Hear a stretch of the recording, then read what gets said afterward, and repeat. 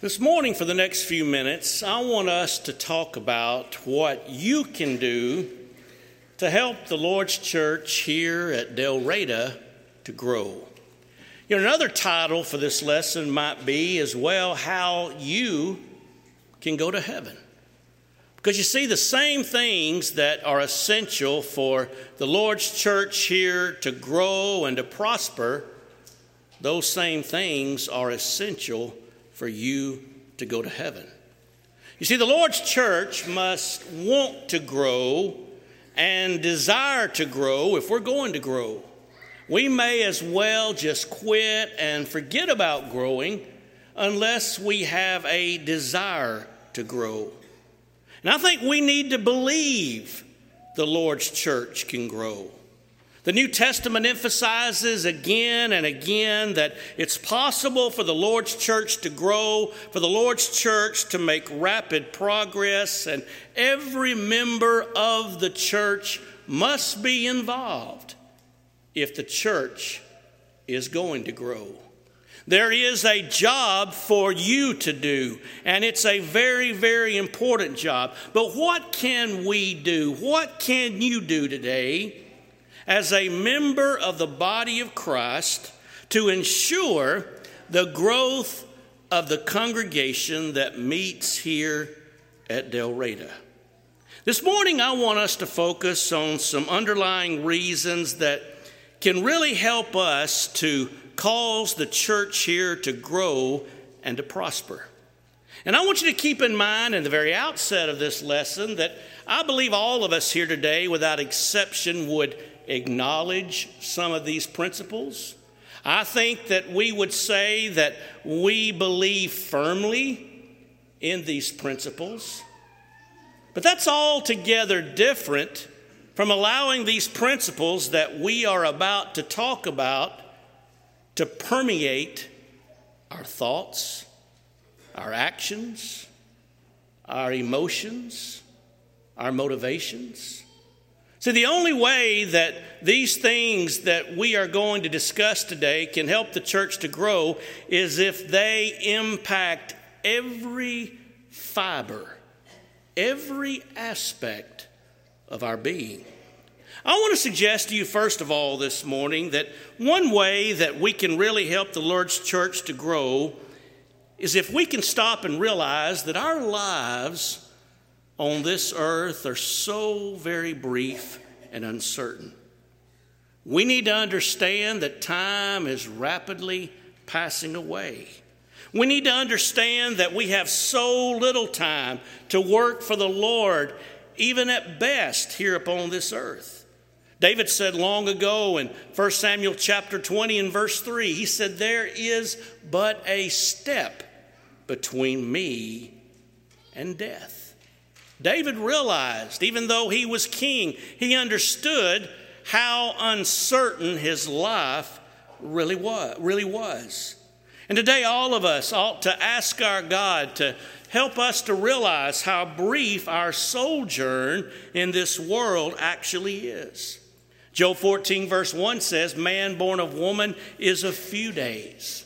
The psalmist long ago prayed in Psalms 39 and verse 4, "Lord, make me to know mine end, the measure of my days, what it is, that I may know how frail I am."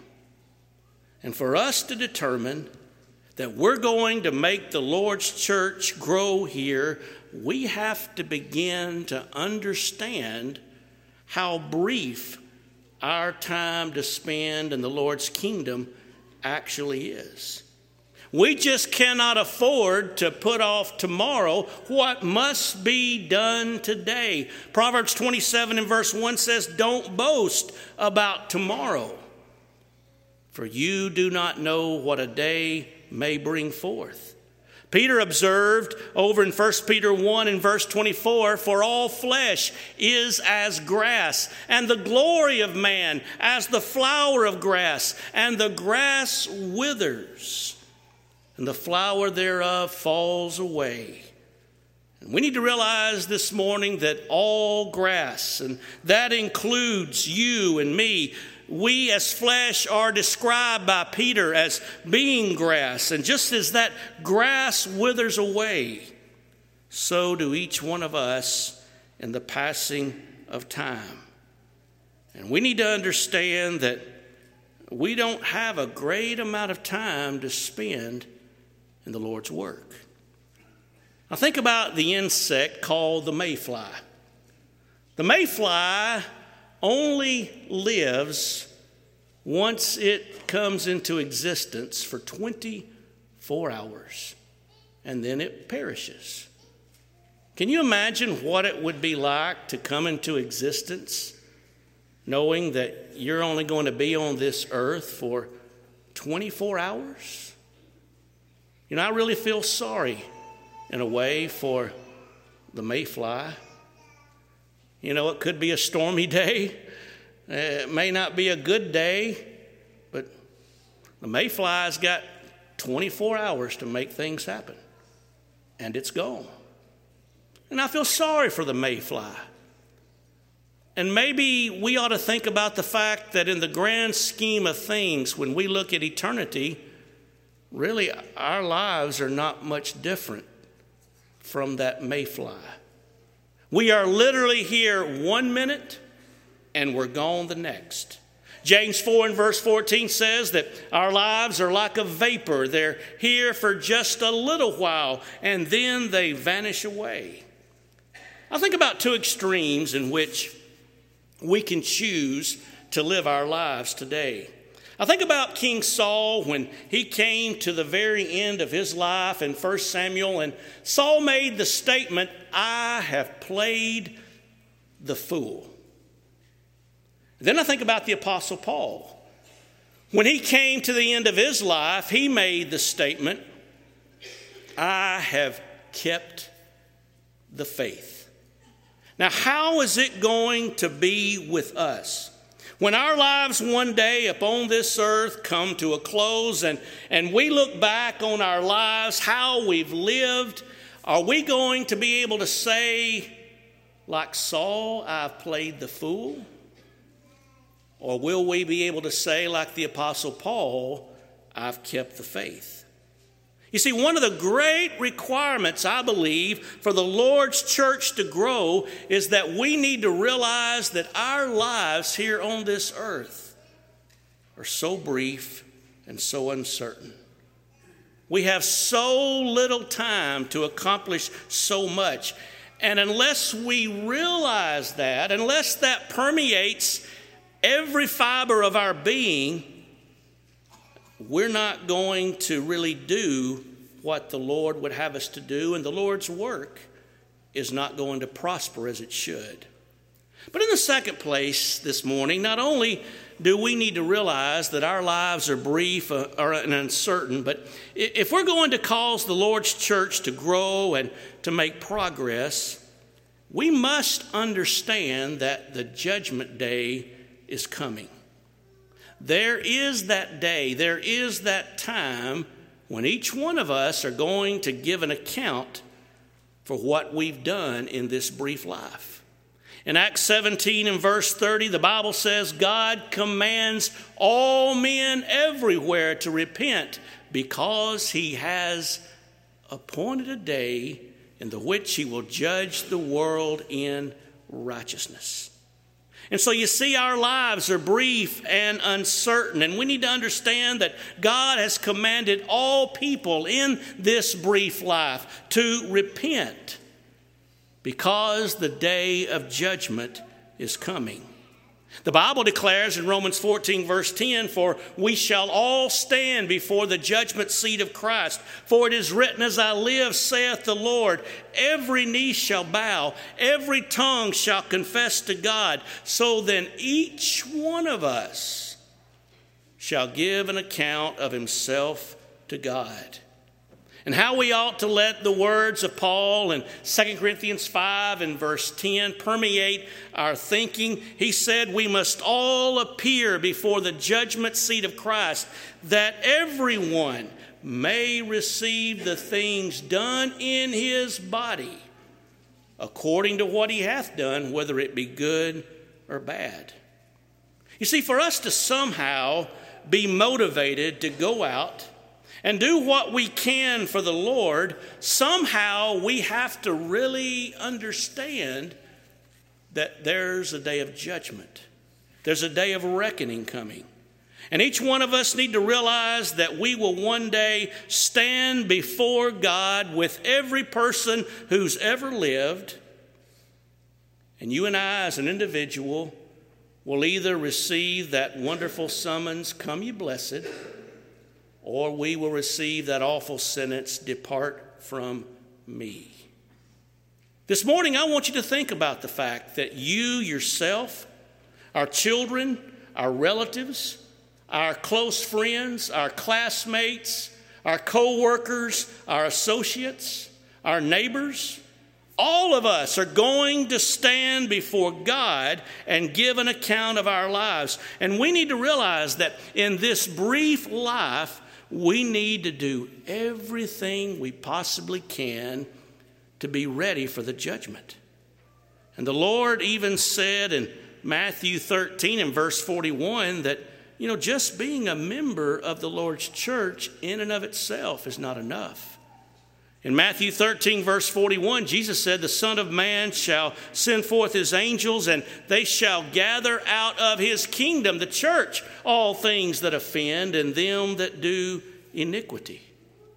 You see, not nearly even all those in the church are going to be saved.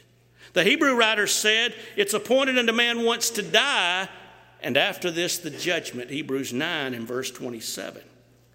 And as we think about being ready for the judgment and being prepared for that day, we need to realize that on that day we're going to be judged by the Word of God, by the New Testament.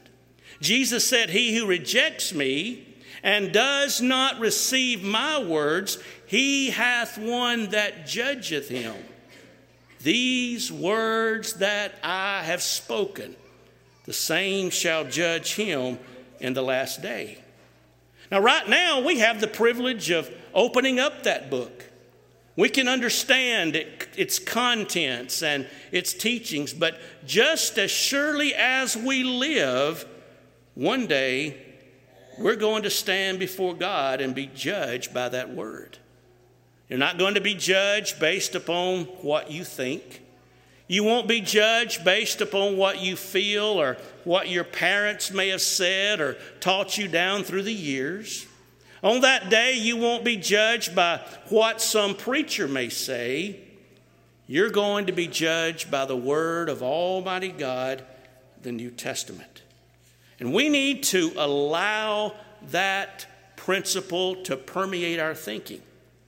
Now, folks, if a realization of these facts, if we really comprehend them, if we allow them to permeate our thinking, if these facts will not cause us to work for the Lord, I really don't know what will.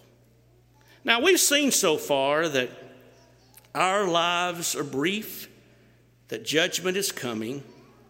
But in the next place, I want us to observe that eternity is that which is vast indeed. Eternity is that which is beyond our comprehension as human beings. Eternity is unending. It is infinite. There's no way in human language to adequately describe it. Beyond the time of death, beyond the day of judgment, there lies an unending and endless duration. And that is eternity itself. Now, I want you to think about this morning. In Romans chapter 16 and verse 26, the Bible speaks of the everlasting God up in heaven. John 3 and verse 16 speaks of everlasting life that our God can give. And yet Matthew 5 and verse 46 speaks of everlasting punishment. Matthew 18 and verse 8 speaks of everlasting fire. Now, when you think about that, the same word everlasting that describes the fire and describes the punishment, that same word also describes the God of heaven. And if we ever tend in our thinking to buy into this idea that somehow God could never really punish an individual eternally for just a brief life of obedience, then we need to realize that God himself is not eternal, that God himself is not everlasting. Because you see, the same word that describes God and describes life also describes fire and eternal judgment. You know, time and life are so brief, and yet eternity is so long. It's so certain. Someone has said that life is that little gleam of time between two eternities. And we ought to understand that beyond this brief life that oftentimes encompasses everything that we are, our thinking, it involves so much of our actions, that beyond this life lies an unending eternity, either in heaven or in punishment. Now, folks, won't it be wonderful when this life is over to be able to go to heaven? Won't it be wonderful to hear that wonderful summons? I think about our students. You worked real hard in a class, and maybe you've studied, you prepared well for your test, and you get the grade, and it's an A, and man, you're just so happy. You weren't really sure until it actually, transpired. Won't it be wonderful on the day of judgment, knowing that we faithfully served the Lord in this life, and then to hear those words, "Well done, good and faithful servant"? Every sacrifice that we've made, every effort that we put forth is going to be rewarded 1,000,000 times over. The Bible says in Revelation 21 and verse 4 that God's going to wipe away all tears from their eyes. There shall be no more death, neither sorrow nor crying. There shall be no more pain, for the former things are passed away. You see, to experience everlasting, unending life forever and forever with God is a beautiful thought. And it would be wonderful today if all of us could just determine that we're going to go to heaven, that we're going to do what it takes, that we're going to go down that straight and narrow way that leads to that straight and narrow gate at the end of this life. But there's only two possibilities. There's heaven and there's hell.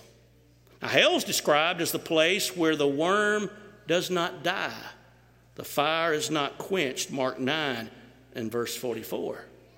In our culture today, in our society, people don't like to talk about negative things like hell. People today would just assume to just leave hell out of any discussion. But I want to ask you this morning, have you ever just stopped and thought very seriously? Have you ever really asked God to help you to understand what it would be like? The emptiness that would fill your heart if on that last and final day you heard those words, "Depart from me, you cursed, into everlasting fire."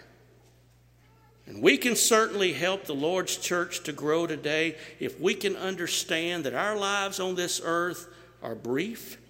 And one day I'm going to stand before God and I'm going to give an account of my life based upon how I lived. And after that accounting, there lies an endless duration that the Bible describes as eternity. And I'm going to either be in heaven or in hell forever and forever. Now, with these basic thoughts in mind today, I would like to suggest in the fourth place that we must determine that we're not going to allow the world, we're not going to allow sin, We're not going to allow anything or anyone else keep us out of heaven. There is nothing that's going to cause us to be lost. We're challenged by the words of 1 John 2 and verse 15. Love not the world, neither the things that are in the world. If any man love the world, the love of the Father is not in him. Our Lord prayed earnestly in John chapter 17 that we might be able to comprehend that we're in the world, but we're not of the world. Now, folks, I know today in this country in which we live, we are blessed abundantly. And we would have to be honest today and say that we have life pretty easy compared to most people on this earth. We enjoy all kinds of recreational activities. We have opportunities in regard to education. The material and physical blessings that we enjoy today are abundant. But we ought to determine in our minds one thing, and that is we're never going to allow any event, any activity, anything or any person to come between us and the Lord of heaven. We need to make up our minds that nothing is going to come between us and God. And we ought to make sure that we are not going to allow this world and the things in this world to come between us and the Lord.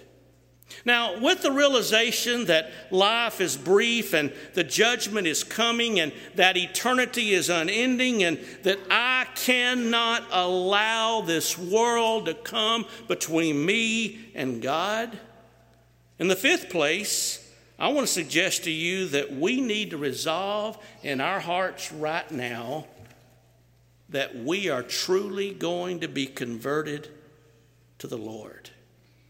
Somebody says, what do you mean? I am converted to the Lord.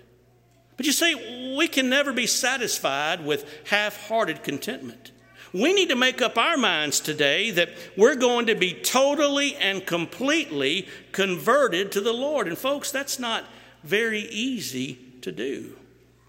Did you realize a person can come and assemble every time the doors are open and not truly be converted to the Lord? Did you understand today that a person can be a member of the body of Christ and still not be truly converted? I think about Peter. Now, Peter had been with the Lord for some 3 years. Peter had heard the Lord preach and teach time and again. Peter had observed with his own eyes the fabulous miracles our Lord performed. He had been with the Lord on a daily basis throughout his public ministry. And yet, at the close of our Lord's life, the Lord said to Peter in Luke 22 and verse 32, Peter, when you are converted, strengthen your brethren. I think Peter was finally converted. I think Peter finally realized, even though he fell short and made mistakes, he finally understood that there was nothing more important in this life than putting the Lord first. Now, that word convert means to turn. The idea about the word convert is a turning from and a turning to. And so conversion is a turning from sin. It's a turning away from that which is wrong, but it's a turning to God and the things that are right. Folks, we need to make up our minds that we're going to be truly converted. Somebody asks, well, how can I know if I've been truly converted? How can I really know if I've really changed?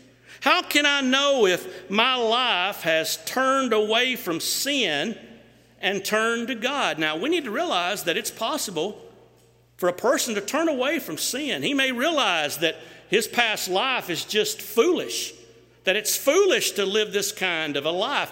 But conversion is more than that. It involves a turning to God.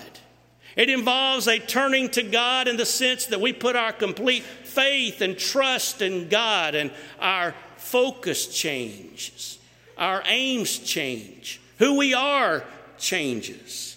How can I know if I'm converted? Well, look at your schedule. What are my priorities today? Well, the Bible says in Matthew 6:33, seek first the kingdom of God and his righteousness. So how can I know if I'm converted? Am I putting the kingdom of God first in my life? Am I putting the Lord's church first in my life? Am I putting the Lord's work?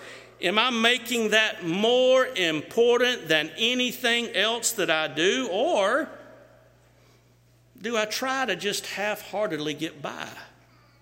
Do I allow the world and sin and things and my own desires and what I want and what I want to do come between me and doing the work of the Lord? Do I become selfish and self-centered in my decisions and in the things that I choose to do? Now, this idea of being converted is not something that just happens by accident. Conversion takes place when a person says, I intend to change my life. I'm going to be a different person. I'm going to turn away from those things that are wrong and sinful, and I'm going to follow God. I'm going to do what he wants me to do, and I'm going to do that to the point that I will not allow anything to come between me and the God of heaven. So you see, for the church to grow, I have to realize that my life is brief. I have to understand the judgment day is coming. I have to realize that there is that endless eternity that's going to take place, and I must be converted. Now, with all this in mind, I want to suggest to you as well that we must develop a deep concern for lost souls. I believe that's just a natural outgrowth, though, of the realization that my life is brief, that judgment is coming, that eternity is unending. It's just going to be a natural outreach of that kind of thinking to realize I must be concerned about souls. I need to realize that the eternal salvation of everyone that I meet is of most importance.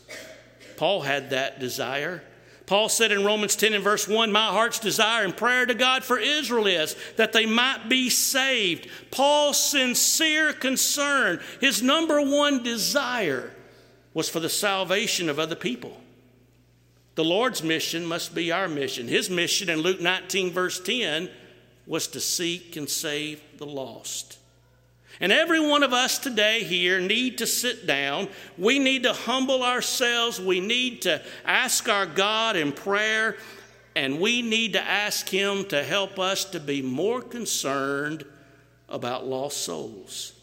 We need to ask him to help us to be more concerned about our own souls. We need to ask God for wisdom that we might know the best way to go about trying to save those that we know.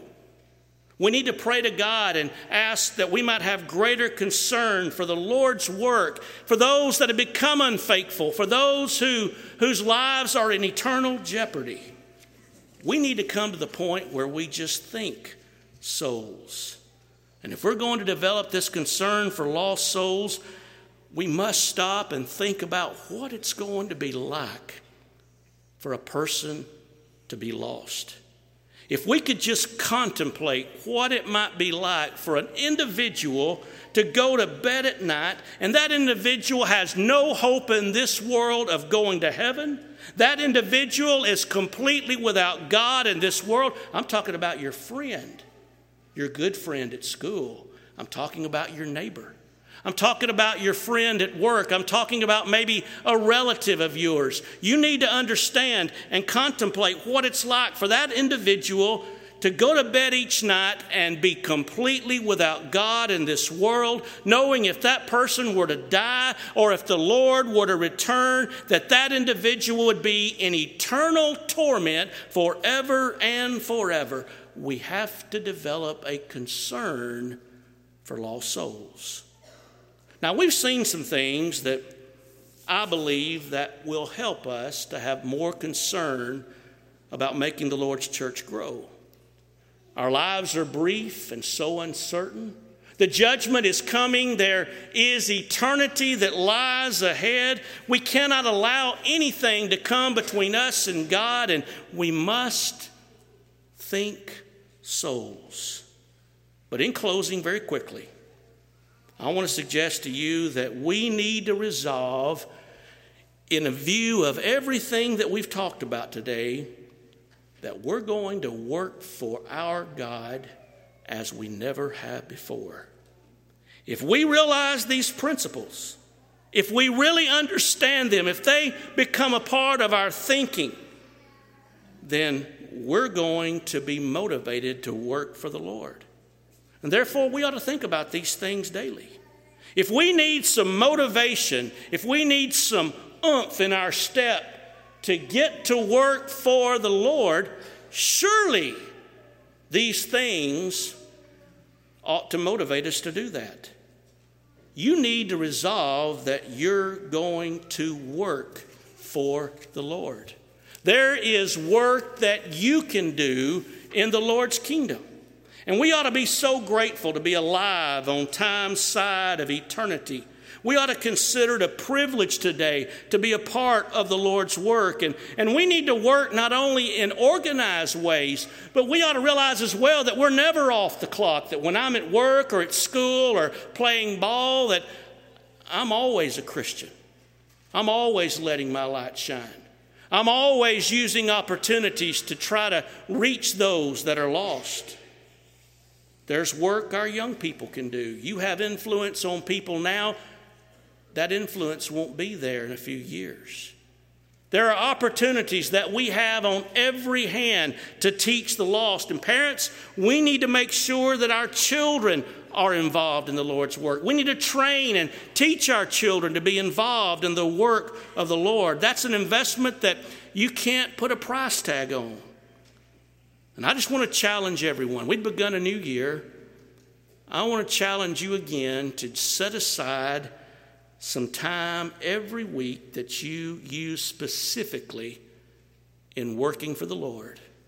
I honestly believe if every member here would just set aside 1 hour every week, and you give that hour totally to doing the Lord's work, I believe that would revolutionize the congregation here at Delrada.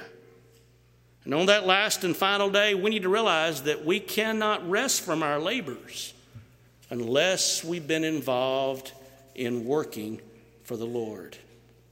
But today, I want to ask you the question: are you ready for the judgment? Suppose today were the day that eternity began for you. Would you be ready? Have you allowed things to come between you and God? Have you allowed things like selfishness? Have you allowed maybe sin, your own desires to come between you and God? Are you really working for the Lord as you should? I hope today that you will examine your life. If there are things that need to be corrected, I encourage you to correct those things. If we can pray for you today, come and we'll pray for you. But if you're not a Christian, I hope you'll realize that you have no hope. But today, if you'll come in simple, trusting faith in Jesus Christ as the Son of God, and you will repent based upon your faith in Jesus Christ, change your life, you can be baptized into Christ upon your confession of faith in Him. The Lord will add you to His body, the church. Every sin you've ever committed will be completely washed away, and you can begin your walk in the family of God. This morning, the invitation